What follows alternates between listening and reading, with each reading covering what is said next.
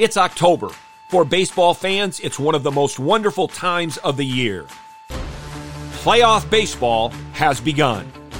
We are on the road to the Fall Classic.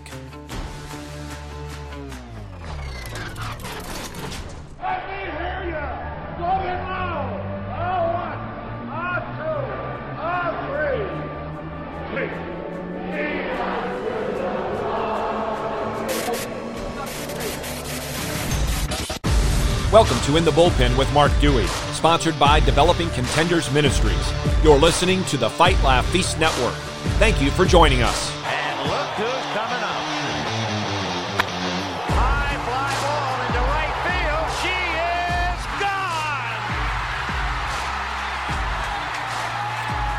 gone. It's only been a week, as is usually the case, since the last episode. But so much has happened in those 7 days. The Major League Baseball regular season ended on Wednesday. The Fight, Laugh, Feast Conference, the third annual Fight, Laugh, Feast Conference, began on Thursday and ran through Saturday. And it was a great conference. And if my voice goes, it is due in part to all of the singing that we did at that conference. And then on Friday, the Wild Card Series began, and they are all completed. 3 of the 4 Wild Card Series lasted only 2 games. And the home team won only 1 of those 4 series. That home team that did win the series was the Cleveland Guardians. They beat Tampa 2-0, winning Game 2 in 15 innings by the score of 1-0, winning on a walk-off home run by Oscar Gonzalez. Seattle went into Toronto and faced the Blue Jays, beat them back-to-back games with an epic comeback win in Game 2.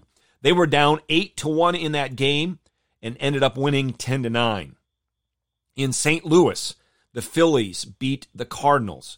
And that's obviously a big story for the Phillies organization and its fans. But I think the loss of the Cardinals is a bigger story for the Cardinals organization and their fans, because we know that Yadier Molina and Albert Pujols are done. Their careers are over. Their Hall of Fame careers are over. Now, some will debate whether Yadi belongs in the Hall or not. I believe he does. Nobody who's a baseball fan will debate about Albert Pujols. Something that Cardinal fans and baseball fans do not know at this point in time is whether it is also the end of the career for Adam Wainwright. From what I've read, it appears maybe he's made the decision, but as of Monday morning, he hasn't announced it yet. There's only one of the 4 series that went to 3 games. That was the series between the Padres and the Mets in New York. And that series ended last night. Here's the pitch to Marte. Swung on, grounded slowly to third. Manny charges is. Now plays the hop. Throw to first is in time. And the Padres have not only captured the moment, they have captured the Wild Card Series. And it's on to Los Angeles for Game 1 of the NLDS Tuesday night at Dodger Stadium. There will be playoff baseball at Petco Park in 2022. So the Padres go into New York, win Game 1. Mets take Game 2. Padres Game 3, and again, as you heard, they will advance, and they will play the Los Angeles Dodgers. Now, Josh Hader was on the mound to finish that off for the Padres. It wasn't a safe situation because it was a 6-0 game, but he was on the mound. Of course, he was traded from the Brewers to the Padres just prior to the trade deadline. I was listening to that game last night, listening to the Mets radio broadcast, and they were discussing something that I thought was very intriguing and very important. Joe Musgrove started that game for the Padres, and he has had a history statistically of not doing well when he gets to the 3rd time through the lineup. So the numbers would indicate basically after the 5th, maybe into the 6th, the Padres ought to get him out of there. But they were also talking about the fact that the Mets manager, Buck Showalter, has said that the game of baseball has a heartbeat about it. And they were saying there's a heartbeat about this. Bob Melvin, the manager for the Padres, didn't have anybody warming up in the bullpen at the time in which all of the numbers would say, you got to do so. Instead, he had a sense of the heartbeat. He could see what was going on with Joe Musgrove. Even though the numbers would suggest you got to get him out, he didn't. And Musgrove went 7 innings, giving up just 1 hit and 1 walk. I believe there's also another aspect of the heartbeat of the game that was evidenced in that game, or at least indirectly. As I mentioned, Josh Hader finished it off. He was traded from the Brewers to the Padres, and when he first got to the Padres, he struggled mightily. He finished very, very strong, typical Josh Hader fashion. I believe his struggles were fundamentally about the heartbeat of the game. And I also believe that the Brewers struggling and not making the postseason was also an aspect of the heartbeat of the game. Because not only did they lose a great closer, maybe the best in the game, in Josh Hader, it's just more than that. It's something bigger than that. It's about the heartbeat. And I believe that's what happened with the Brewers. Now, here's what we're looking at as we look at the playoff picture moving forward, at least for the next week. All 4 League Division series begin tomorrow. They are best-of-5 series. The American League, if they go 5 games, will begin tomorrow and conclude a week from today, Monday, October 17th. The National League, again, beginning tomorrow, if any of the 2 series go 5 games, they will conclude on Sunday. Here is the schedule for tomorrow. Philadelphia is at Atlanta. That game is at 1:07 Eastern. Seattle at Houston, 3:37. Cleveland at New York. That game will start at 7:37. And there's a bit of a story underlying this story. Aroldis Chapman, who has really struggled pretty much all season on the mound, if you remember, had to go onto the IL because he got a tattoo in season that got infected. Well, on Friday, he missed a mandatory workout at Yankee Stadium. The Yankees wrapped up their season on Wednesday. They were able to go wherever they wanted. Most probably went home for Thursday, but they were told you have to be in New York for a workout on Friday. Chapman did not show up. And because he didn't, he is being disciplined by the Yankees, and I believe very rightly so. He is not on the ALDS roster for the Yankees. I think the Yankees are handling this very well. I think he deserves to be disciplined. But here's something I've been seeing in the last couple of days that I wonder about, that I question, that I caution against. I've seen sports reporters, in particular baseball reporters, talking about Chapman and rightfully saying this is wrong, but speaking about him as if he is the scum of society. Maybe he is. I don't know. But as I've said many times, and I think on this podcast even, all content has context. What we see or hear, the content of a person's words or actions, take place in a context. And a lot of times we don't know the context. I surely don't know the context of Aroldis Chapman. But there may be some things going on that we find out about later when we say, oh, I wish I wouldn't have said those kind of things about Chapman. So that brings us up to speed, if you will, on the postseason. But I want to go back because, again, since the last episode, the regular season ended. It ended on Wednesday. And Wednesday, we found out by the end of the day that there were 4 teams with 100 or more wins and 4 teams with 100 or more losses. The Dodgers won 111 games. Houston 106, and both Atlanta and the Mets 101. The Washington Nationals lost 107 games. Oakland lost 102 games, and both Pittsburgh and Cincinnati lost 100 games. But going into that day, all the playoff situation was settled. Not only the teams in the playoffs, but the seeding for the playoffs. So it was a bit of a anticlimactic ending to the regular season. But some things happened on that final day. Mike Trout hit his 40th home run, and he missed a substantial number of games, and so that's quite an accomplishment. Shohei Ohtani made his final start, and in doing so, and again having another great start on the mound, he qualified for league leaders both as a pitcher and as a hitter. But for me, the best story of that final day of the regular season on Wednesday happened in Oakland. Happened in a place where not a lot of good things happened in the 2022 baseball season. Wednesday was Stephen Vogt's final game as a Major League Baseball player. And as he walked to the plate for his first at-bat in that game, here's what he and the fans there in Oakland heard. All right, ready? Now batting. Now batting! Our dad! Number 21, Stephen Vogt! So his 3 children, they look to be maybe 5 to 10 years of age, announced their dad coming to the plate. That's the kind of thing that somebody says, it doesn't get much better than that. It's that kind of story. But it did get better, or at least that story was added to, because that was his first at-bat, but in his final at-bat in that game, in his final at-bat of his Major League Baseball career, this happened. Crazy thought. Vogt drives one. Right field. Did he do it? He did. Are you kidding me? Let's go!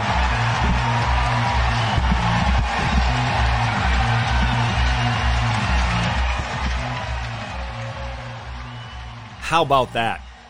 And as Vogt ran around the bases, the joy he exuded was joy for me to watch. And here's an interesting story, or part of the story. His first at-bat ever in Major League Baseball was a home run. His last at-bat ever in Major League Baseball was a home run. And here's another addition to the story of Stephen Vogt. It was either that day, Wednesday, or the day before Tuesday. Again, he is either less than 24 hours away from ending his career or slightly more than 24 hours away. I saw a video of him doing blocking drills in the bullpen in pregame work. That is what it's really all about. That is somebody that goes about things the right way. So as I mentioned, Wednesday a bit anticlimactic. Tuesday, however, had some very substantial happenings. Justin Verlander got his last regular season start for the Astros, and in doing so, pitched 5 no-hit innings, striking out 10. On the season, he ended up with an 18-4 record and a 1.75 ERA. I believe he has got to be the AL Cy Young Award winner. He is the second oldest player ever to finish a season with an ERA below 1.80. The oldest was Cy Young in 1908 at 41 years of age. Verlander did it this year at 39. Also on Tuesday, the Atlanta Braves clinched the National League East title, the 5th straight time they have done so. And if you go back to June 1st, when they were, I think it was 10.5 games behind the Mets, their record from June 1st on was 78-33. That's a 700 winning percentage. If they played that through the course of a full season, that would be 114 wins on the year. And remember, the Dodgers this year, winning 111, were only the third team in National League history with 110 or more wins, and the first since 1909. That's the pace that the Braves played on since June 1st. I read something on social media after the Braves did so. It was like something like this. Baseball is easy. You play 162 games, and the Braves win the NL East. Well, for the last 5 years, that has been true. Something else the Braves have going for them that I'm guessing you don't know about. They have a young man, 10 years old, Hudson Burns, who has a Braves Kidcast on YouTube. You need to check it out. It's wonderful. So those were some news events, very noteworthy news events from Tuesday, the second to last day of the regular season. But of course, the biggest news from Tuesday came out of Texas. Aaron Judge has been stuck at 61 since the Yankees were in Toronto. We'll see what he does in this one. He knows he's running out of real estate. He's running out of time. This is game 161. High fly ball. Deep left. There it goes. Soaring into history. He's done it. He has done it. 62. Aaron Judge is the American League single-season home run leader. The AL King. Case closed. There goes. Deep left, it is high. It is far. It is gone. Number 62 to set the new American League record. 122 seasons in American League history, and no man has ever hit more home runs than that man. Aaron Judge with 62. 3 Yankee right fielders. The Bay hitting 60 and 27. The Jolly Roger hitting 61 and 61. And now Aaron Judge hits his 62nd home run. This is Judgment Day. So a great way to end his season. He did not play on Wednesday after hitting number 62 on Tuesday. He had a lot of pressure on him throughout, but especially at the end. As a matter of fact, those final 3 games were played in Texas, and he was being booed not only if he made an out, but if he hit a hard line drive somewhere for a single. But through the whole process, he exhibited joy and humility and respect, and he did so when he hit number 62, when he ran around the bases. And the whole team came out of the dugout to greet him and congratulate him. Now, he fell short of the Triple Crown. I think he ended up at .311 with his batting average, which was quite a bit lower. I think Arraez was at .315. But that being said, he had undoubtedly one of the best offensive seasons. I'll get through this eventually. One of the best offensive seasons, maybe I won't, in Major League Baseball history. No doubt about it. I have to say two things. One, while that is true, Shohei Ohtani had the best season ever in Major League Baseball history. The second thing, for me, I've heard enough of this is the real home run leader because he did it clean. I have all sorts of problems with that. Many of it have talked about the fact that once you go there, you're on a slippery slope, and I agree. But one of the things that I think is slippery about this slope that I don't hear anybody else talking about is what do we mean by clean? Because I think what everybody's talking about is Aaron Judge has no accusations, there's no evidence, there's no reason to believe that he has used steroids or human growth hormone, what we call performance-enhancing drugs. And I would agree, there is no evidence. And in that sense, you can say he's clean. And some of the other guys, you'd say, well, there's either evidence or strong reason to suspect. I have a problem with the strong reason to suspect, but that's not the point. The idea of doing it clean is the point. Because here's the fact. And I'm not accusing anybody who set home run records of any kind in the 50s, 60s, 70s, 80s, even into the 90s, before steroids and human growth hormone became a big deal. But a lot of Major League Baseball players used amphetamines or greenies, or as they used to say, at least in baseball, they got into the jar. That's a fact. And we may want to act as if those aren't performance-enhancing drugs, but they are most definitely performance-enhancing drugs. So Aaron Judge is the all-time leader in the American League for a single season for home runs. Aaron Judge just had one of the best offensive seasons in the history of baseball. But enough of this, he's the real home run leader. I will say this about Aaron Judge, and I think everybody will say this about Aaron Judge. Throughout this all, he has been a class act in everything, in the way he's handled things on the field, in the way he's handled things off the field. And he was a class act when he was asked after that game about the ball, home run number 62, the ball that he had not yet received. Aaron, were you able to get the ball back? Not yet. I don't know where it's at. So, we'll see what happens with that. It'd be great to get it back, but that's a souvenir for a fan. So, they made a great catch out there, and they got every right to it. So he said that in the post-game press conference. Here's another portion of what he said after that game when he hit home run number 62. It's a big relief. I think everybody can finally sit down in their seats and watch the ball game. It's been a fun ride so far.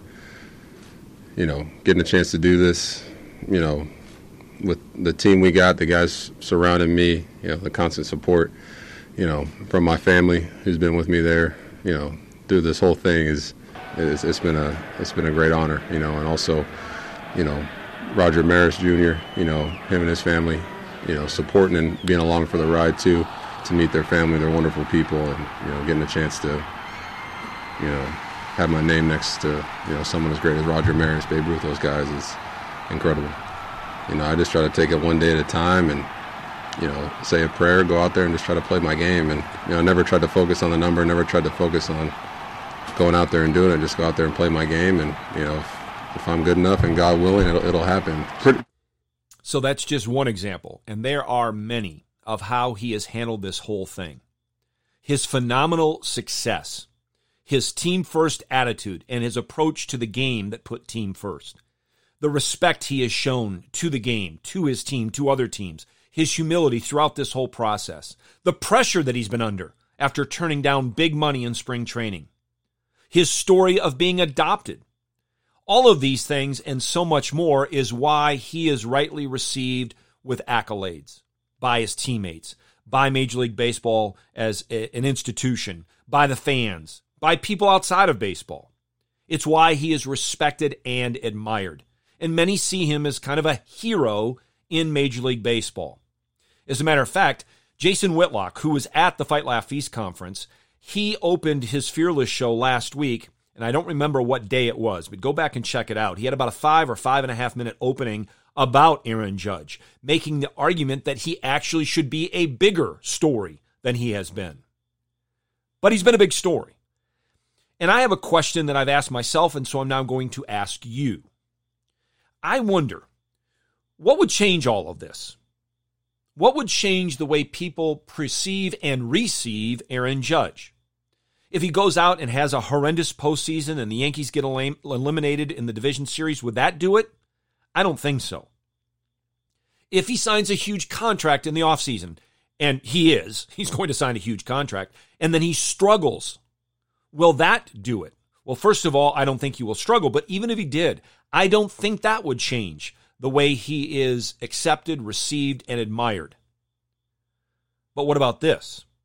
What if people were to go to his Twitter account, and actually many do, I think he's got nearly 500,000 followers, but they were to look a little bit more closely at his bio, the first line of which reads this way: Christian, period. Faith, family, then baseball. Could that change people's attitude? Maybe not. Maybe there's a lot of people that would look at that and say, well, I'm assuming he's one of those type of Christians. You know, the one that says love is never having to say I'm sorry. Love is never saying to anybody else you're wrong. Love never says anything to anybody else that might offend them. But what if they went beyond that? Another hypothetical situation. The ball again has not been returned to Aaron Judge, to my knowledge, as of Monday morning, today, October the 10th.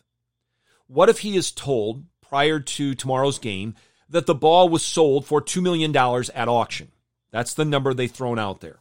And then he was told that the money was donated to an LGBTQ plus organization.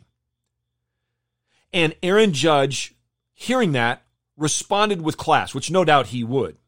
And he responded with very kind and loving words, something like this: I'm very sorry to hear that. Money going to promote what God declares to be sinful isn't something I'm happy about. I wish the money had been used to promote truth, goodness, and beauty to the glory of King Jesus. What if he said that? Or what if the ball sold at auction and then he is told that the money was donated to Planned Parenthood? And he said something like this: wow, you do know that my parents, Wayne and Patty Judge, adopted me when I was 2 days old. And now I'm putting words into Aaron Judge's mouth, but these are actually Aaron Judge's words right here. I feel they kind of picked me, that God was the one that matched us together.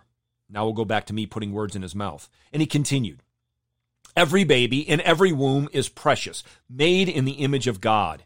And whether that child grows up to be the American League home run record holder or somebody few have ever heard about, maybe even they've heard about for bad reasons, every life which begins at conception should be protected. Abortion is the murder of an unborn child. What if that were to happen? What if he were to say something along those lines? I'm guessing that if he did so, a lot of people who now love to say, all rise, so many who now praise Aaron Judge for accomplishing what he has and being the kind of person he is, would quickly and vehemently turn on him in a New York minute. But if Aaron Judge did say something along those lines, and all Major League Baseball and all of its fans turned against him, slandered him, even if he received death threats for saying such things, he could take comfort in knowing that he is blessed in suffering for Christ's sake. Now, I hope you caught the last words of the clip that I played of his 60-second home run call. I hope those words jumped out at you. This is what they were. This is Judgment Day. No. But Judgment Day will come. The Judge, King Jesus.